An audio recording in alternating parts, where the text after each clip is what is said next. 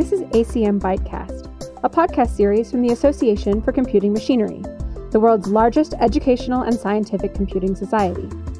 We talk to researchers, practitioners, and innovators who are all at the intersection of computing research and practice. They share their experiences, the lessons they've learned, and their own visions for the future of computing. I'm your host, Jessica Bell. All right, welcome to ACM Bytecast, and today we have a really interesting guest. I will let you introduce yourself. Please say who you are, what you're doing now, and any sort of fun facts you have about yourself. Great.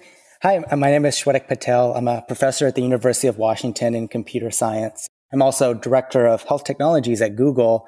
Interesting fun facts about me is that I was a trained electrician and plumber while I was in grad school which informed a lot of my research when I was back in the earlier days. So people don't realize that I can do construction, and something that ends up being a good conversation piece for people. Oh, wow. Is that part of why you ended up going into tech? Did you find that through construction, or was there another sort of thing leading you into tech? No, not really. I mean, a part of it was, so when I was growing up, my parents were in the hotel business. And so I shadowed them a lot in terms of fixing things in the rooms and that kinds of stuff. So I was always very hands-on and kind of mechanically minded.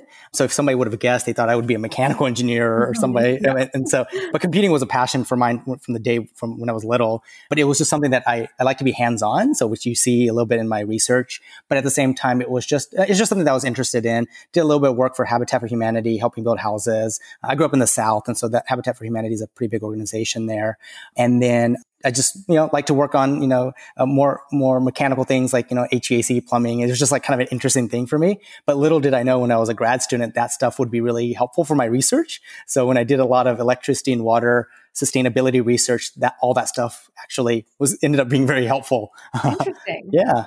Interesting. That's really cool. I always find it really interesting when people who are in computer science also have a very deep interest in a physical or hand-based either hobby or things that they really love. I really love cooking. Mm-hmm. And I actually find that there's some relationships between how I learn a new recipe or a new technique cooking and how I learn a new sort of thought process or solution or something like that. So That's very interesting to hear. Yeah. Yeah. So, okay. So if the construction stuff you're good at puzzles, you like how to figure things out with your hand. Mm-hmm. Tell us a little bit about how you then decided, I actually am really interested in computers and computer processing. Yeah. And maybe you can tie that into how you came about your grad school research. Okay. No, yeah. I mean, I was always fascinated with computing when I was little. I was fortunate enough to get access to a Texas Instrument TI-49A computer where I was doing a little bit of coding on it. My parents immigrated from India, so I was born in the U.S., but when they immigrated to the U.S., they didn't know much about computers. We're lucky that we got our hands on one of those, but my parents obviously didn't have access to computers in India or didn't have much knowledge about them. So I was just kind of tinkering myself with, which is a lot of, computer scientists my age have done. It's they kind of figure it out themselves. But because I was also hands-on, I also like to build them and rebuild them and then build electronics. And, Radio Shack back in the day was actually, an electronics component store where you can actually go and buy components and build things.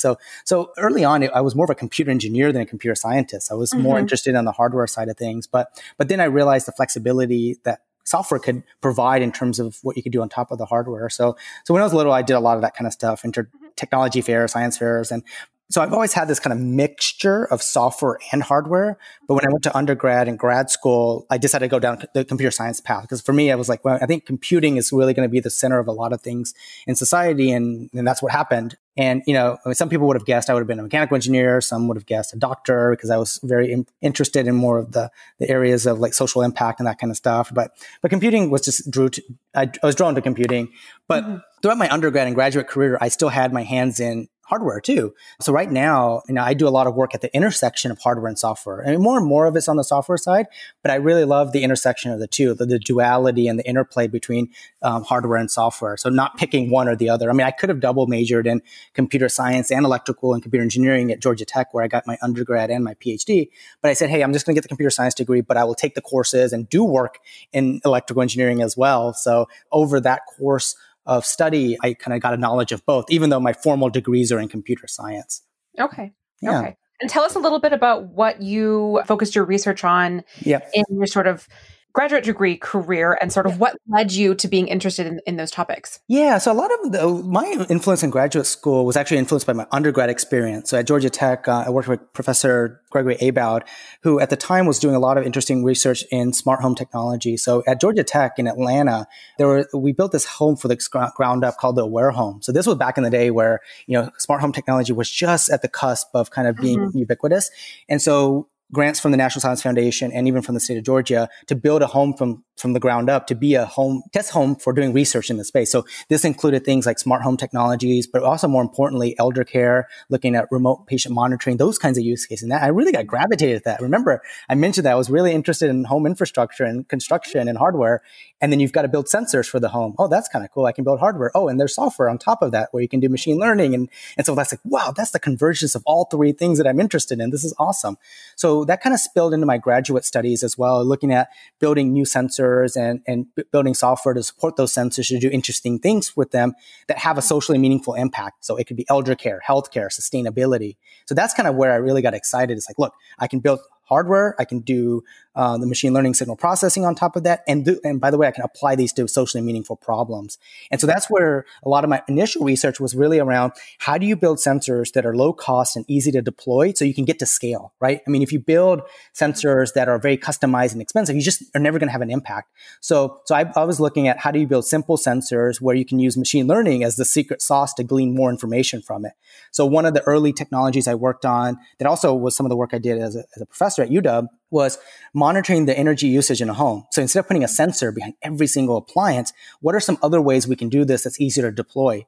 And so we figured out a way that you can actually monitor the electrical power line with a single sensor, and you can actually, quote, listen electrically to the electromagnetic interference in the power line to say, hey, that was a toaster that turned on, or that was a TV, or that was a light switch, and use machine learning to disambiguate what got turned on and off. And so at the end of the day or week or the month, you can actually you can provide feedback to the homeowner or the users about their energy usage, and they can make decisions about how to reduce their overall footprint. So because one of the big challenges is you don't really know, like things are out of sight, out of mind. A DVR is running, but you don't know how much power it's consuming.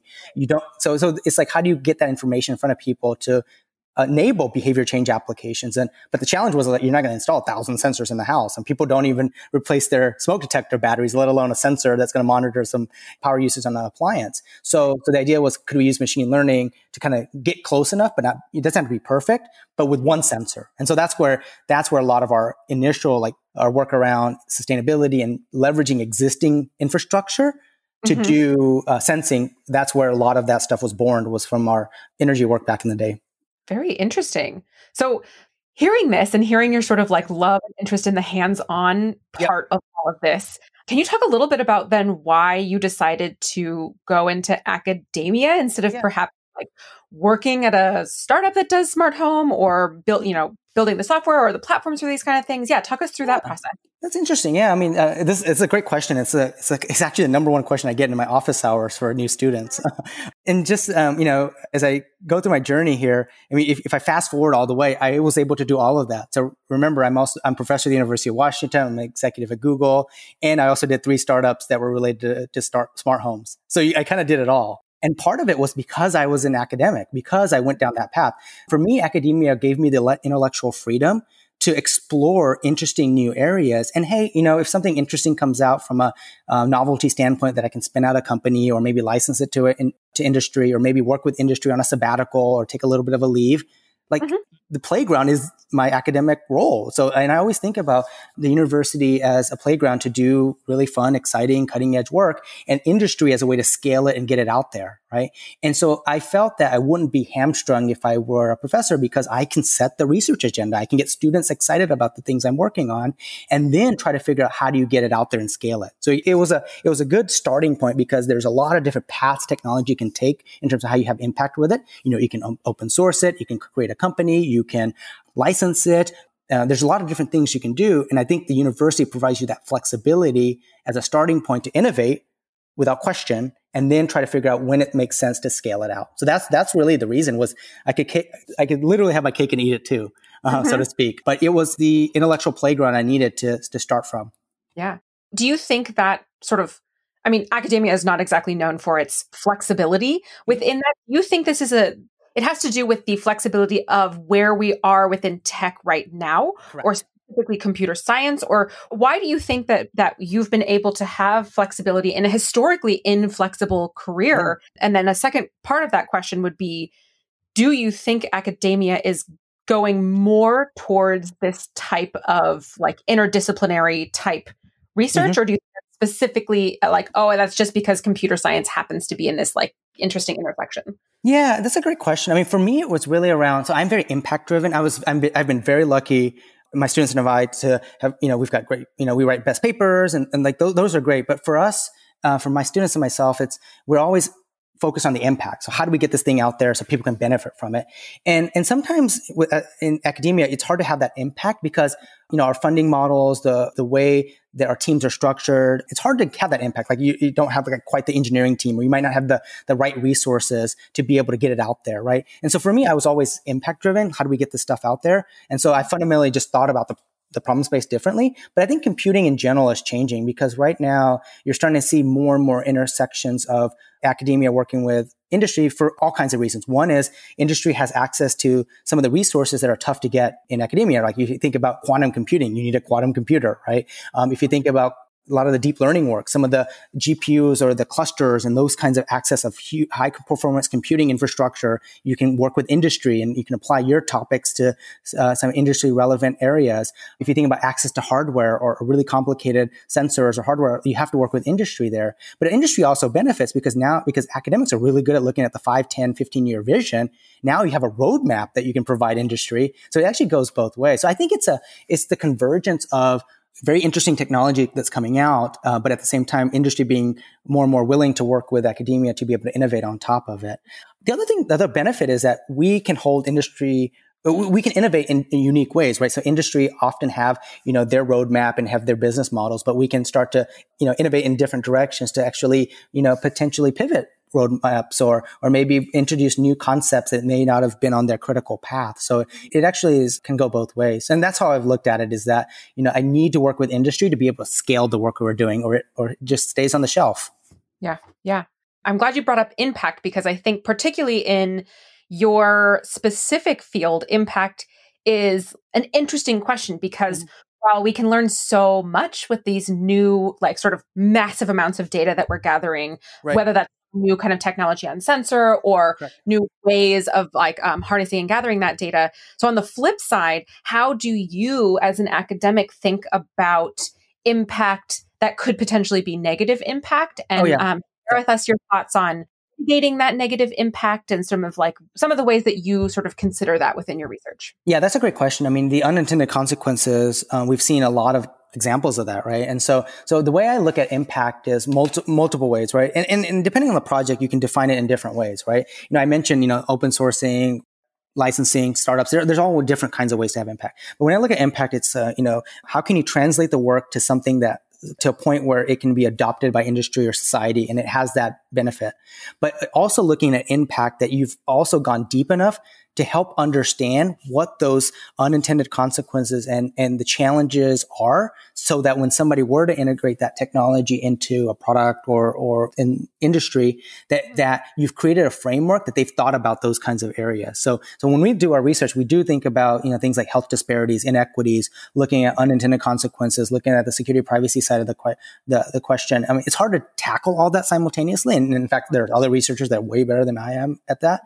But if I can uncover, at least make that, and we're not going to hide it. It's just saying that we're going to uncover those things and provide a scaffolding around, hey, there's a research opportunity here and galvanizing a field around it, I think is impact for us because, hey, we've actually put a lens on something that could be a problem down the road. Now let's have the research community come around, kind of put some effort around that.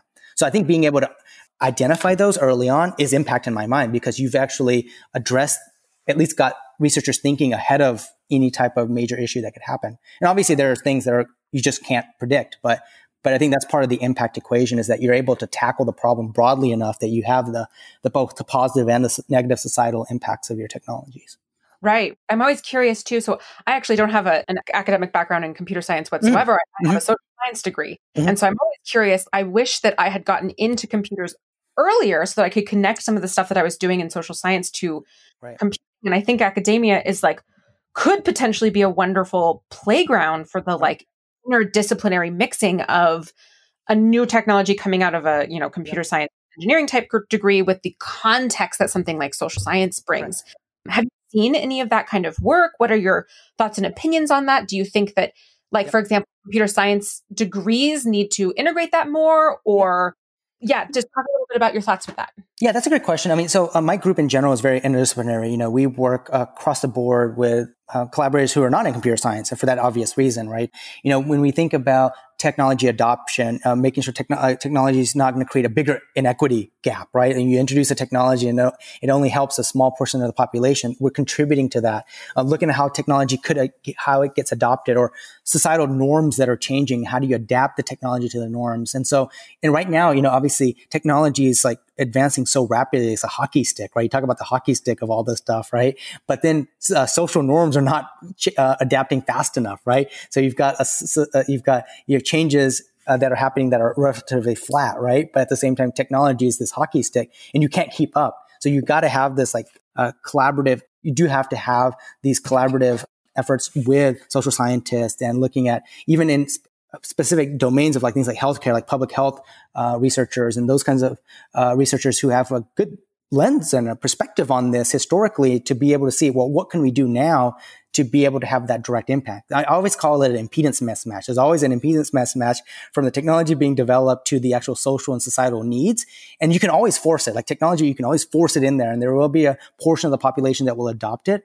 But I think you've got to figure out that impedance mismatch. And in some of the research that we've done, we try to take that head on, where we do the formative work to figure out who can benefit the most from this, focus on technology that will impact the people the most, rather than looking at just the early adopters, right? That's the easy thing to do.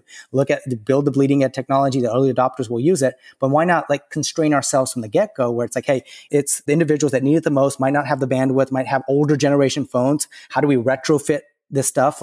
Focusing on those kinds of things actually can move the needle more, I would think. And so those are the kinds of things we do. That's why a lot of the stuff we do is more what I call retrofit type stuff.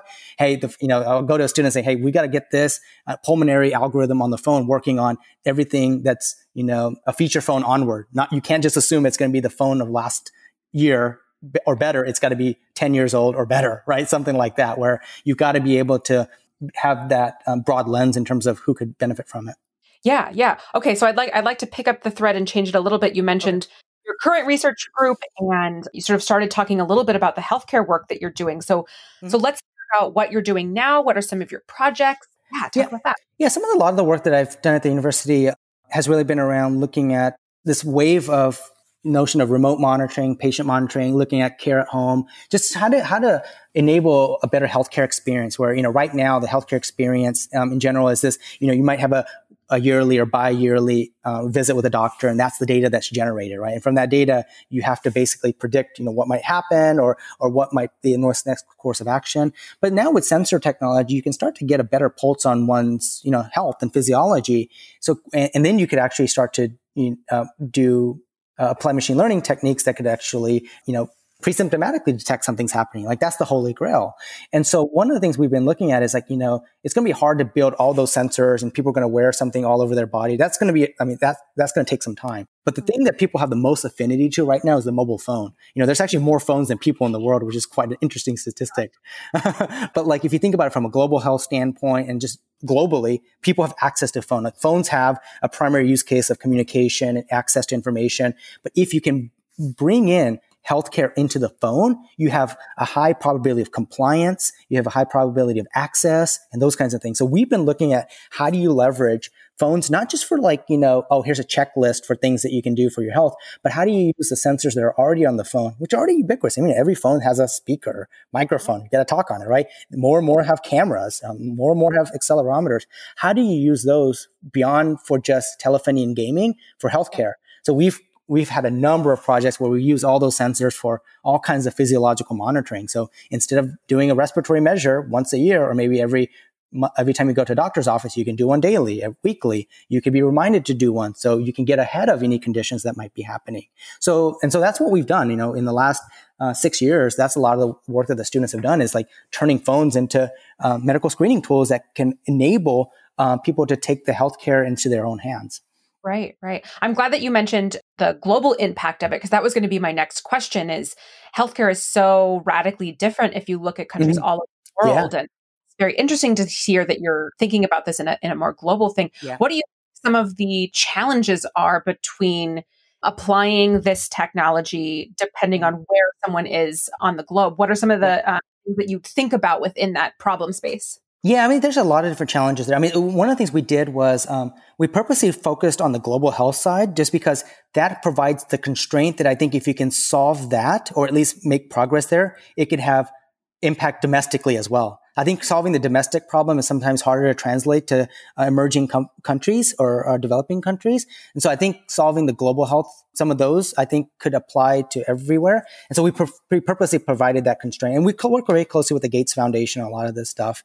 But I think some of the challenges is access to technology, right? I mean, yes, there is a significant amount of smartphone penetration globally, but if you look at it, those are 2 or 3 generation older phones. And so networking is still a challenge, right? You can't assume that you're going to go to the cloud every time you build an algorithm. So you have to do local compute. It allows us to really think creatively about, hey, look, these are the models we're constrained with. These are the phone specifications we're constrained with. Oh, and by the way, in countries where air pollution is higher, the microphone's going to get gunked up with dirt. And so you've got to, so these constraints all were part of our design early on. And so we had to solve all those kinds of things first, but also how healthcare is administered is very different, right? In the US versus other parts of the world where, we do a lot of deployments in South Africa and India where you have community health workers who are the front line of defense. So you have to empower them. Whereas in the US, your primary care physician is your front line of defense. So it's just depending on who and how you empower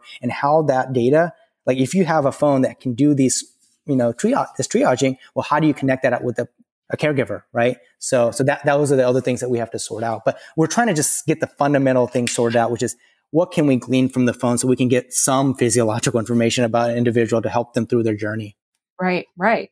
Yeah. Interesting. So let's say I'm a student and I'm, starting in my early computer science career and I'm unsure what's happening with academia versus industry, kind of this interest in social good, but I also really love the computing side of it. I'd love to hear your thoughts on how people should think about moving through their both academic and or non-academic career. And if you have sort of lessons learned from your movement up through that process.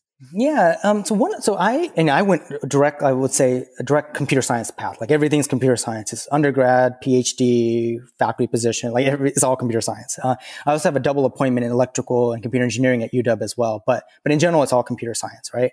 But I, either through osmosis or through just reading or whatever, I gained a lot of knowledge in energy and sustainability and healthcare. And so, but what these days, there's so many opportunities for minoring and dual degrees and double majors. And even some universities have really unique degrees you can piece together yourself. I think the bridging computing with, as you mentioned, sociology or public health or looking at these other sectors where I think it's really bringing in the public and the individual, the user, just society together in your kind of the way you approach a problem. I think it's just such a unique perspective that I think a student could be very successful with that. I went down a conventional technical path, but brought in some of the other things. But I think the benefits that we can have for students that have this kind of broader mindset is going to be really, really great. I think computing could be where you can center around. I mean, the thing I always remind my students and just others about is that computer science is not going to solve all our global problems. I mean, yes, we love computer science and computing. It's great. I think of it as the instigator for change. So it's the thing that can allow us to think differently about a problem. It can maybe scale a solution. It can maybe accelerate the development or the implementation of a solution. It can make things faster, or it can allow us to scale it, right? It's the instigator for change and the thing that's going to allow us to scale it. But computer science by itself is not going to solve our societal problems by no means, right? And so I think people that think at the intersection of computing and these socially relevant problems and how you can actually get it adopted by society is a really powerful field to be, a position to be in. And I think I encourage students to be at the intersection of these fields, especially now when there's a lot of opportunities for impact right now. Right. Yep. Right. And it brings in that sort of question within computer science of diversity, both of thought and of background. Yeah, exactly. Right? Exactly. Yep.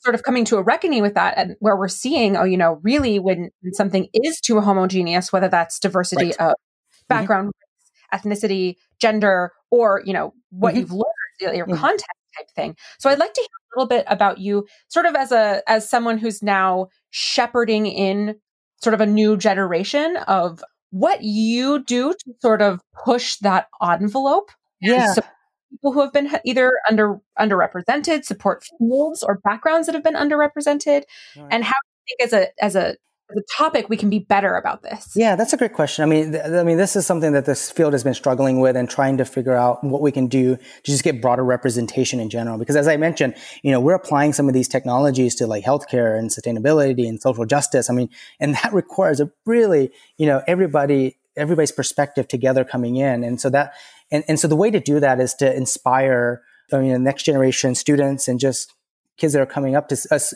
to look at computing is not just like, it's not just like just gaming or just the internet or communication. It's this tool now that can be used for applied across the board, right? I think, and luckily my group is very applied. And so we can send this message at the high school level, at even the elementary school level. So my group does a lot of outreach work, just because it's got this applied component to it. So we host high school students, both need-based and so students that are in programs that might not have a computing program or don't have really access to technology classes, but also merit-based students that did really well, and mix them up in a summer program where they do research with my grad students. And so this is high, and some of these students actually end up publishing papers in computer science conferences, which is just, it just tells you the talent and the creativity, even at the high school level.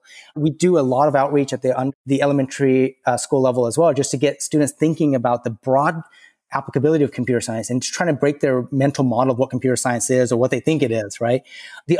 So that's one. The other one is like, I personally do a lot of work in just beyond just the technical side of things, but looking at policy, looking at things that impact computer science in other fields. So I've done a lot of stuff in that space where we want to make sure that policy is advancing so that we take into account some of the advances in computing. And as I mentioned, some of the research that we do, we try to make sure that we as a principle try not to create a larger disparity or inequity gap because of the things that we're building. So those are just some areas that we emphasize just practically. And the outreach is something that we benefit a lot from as well. So as we're getting towards the end of our session here, I'd like to sort of dive into two sides of a coin, which is the future. Okay. And I'd like to know first, or actually, you can answer in whatever order you'd like to. One thing I'd like to know is specifically to your field and the type of researching that you're pushing forward, what kind of scares you about it? What keeps you up at night? What are those big issues that you don't think are solved yet that you're like, this needs to be solved before this field can really be effective and move on and not be detrimental? And then on the flip side of that coin, I want to know, what is the thing that is the most exciting you think about the future of your field specifically? Yeah, I'll start with the exciting. So and this is something I alluded to earlier, is that, I start to use the word using computing and even electrical and computer engineering as tools for what we're doing, right? For a lot of time, initially in computer science, a lot of it was fundamental research to basically get to the point where we are now. But this notion of democratizing computer science in the sense that the tools that are out there to build a piece of hardware or, prototyping a little sensor with an Arduino or even building software. There's so many more tools that we can get more and more people to participate in developing or at least contributing or even adapting what their work is to bring in a little bit more computing. It's just super exciting. If you think about right now, during the whole pandemic, we had, maker spaces where you had fabrication labs that were pivoting to prototype PPE, right? I mean, it's just a matter of minutes notice. Computing was able to enable a lot of this stuff, right? Independent of all the remote learning and the virtual classrooms, that was all computing based. But I think everybody can now do something in that space because we're trying to build tools it's trying to become more and more ubiquitous. I think that's exciting. And that also is the downside of that is that, wow, how do we make sure that there's high quality output out there? And how do we make sure that it's done in a safe and ethically sound way? Those are some of the things we have to think about. So I think that kind of leads me to the thing that scares me is that which I alluded to earlier too, is that society is moving at a glacial pace. At the same time, computing is moving very rapidly. So when you have a new technology that comes around the corner, it's so hard to really understand the unintended consequences until it happens. It's like, man, we're so in a reactionary mode right now. So how do we get to a point where we're not just firefighting all the time? So that's the thing that scares me, is that computing is moving so fast that we just cannot keep up with the societal norms and the changes and the expectations. And that's the thing that kind of scares me. So related to that is also, how do we think of the education, computer science education, right? I really think we need to rethink computer science education that has this broader perspective on not just the technical, but the broader societal impact, but also how we engage with industry as well. I think we're at a point that we can take a step back and reinvestigate, what does an undergraduate degree in computer science look like? What does an actual PhD in computer science should look like? Because I think the way computer science education will look 10 years from now, it's going to be very different. Just if we look at how industry engages deeply with academia, or the duality there and the interplay between the two, I think we just need to kind of take a step back and just double check that. Yeah. Yeah. Awesome. That was a really interesting peek into the future.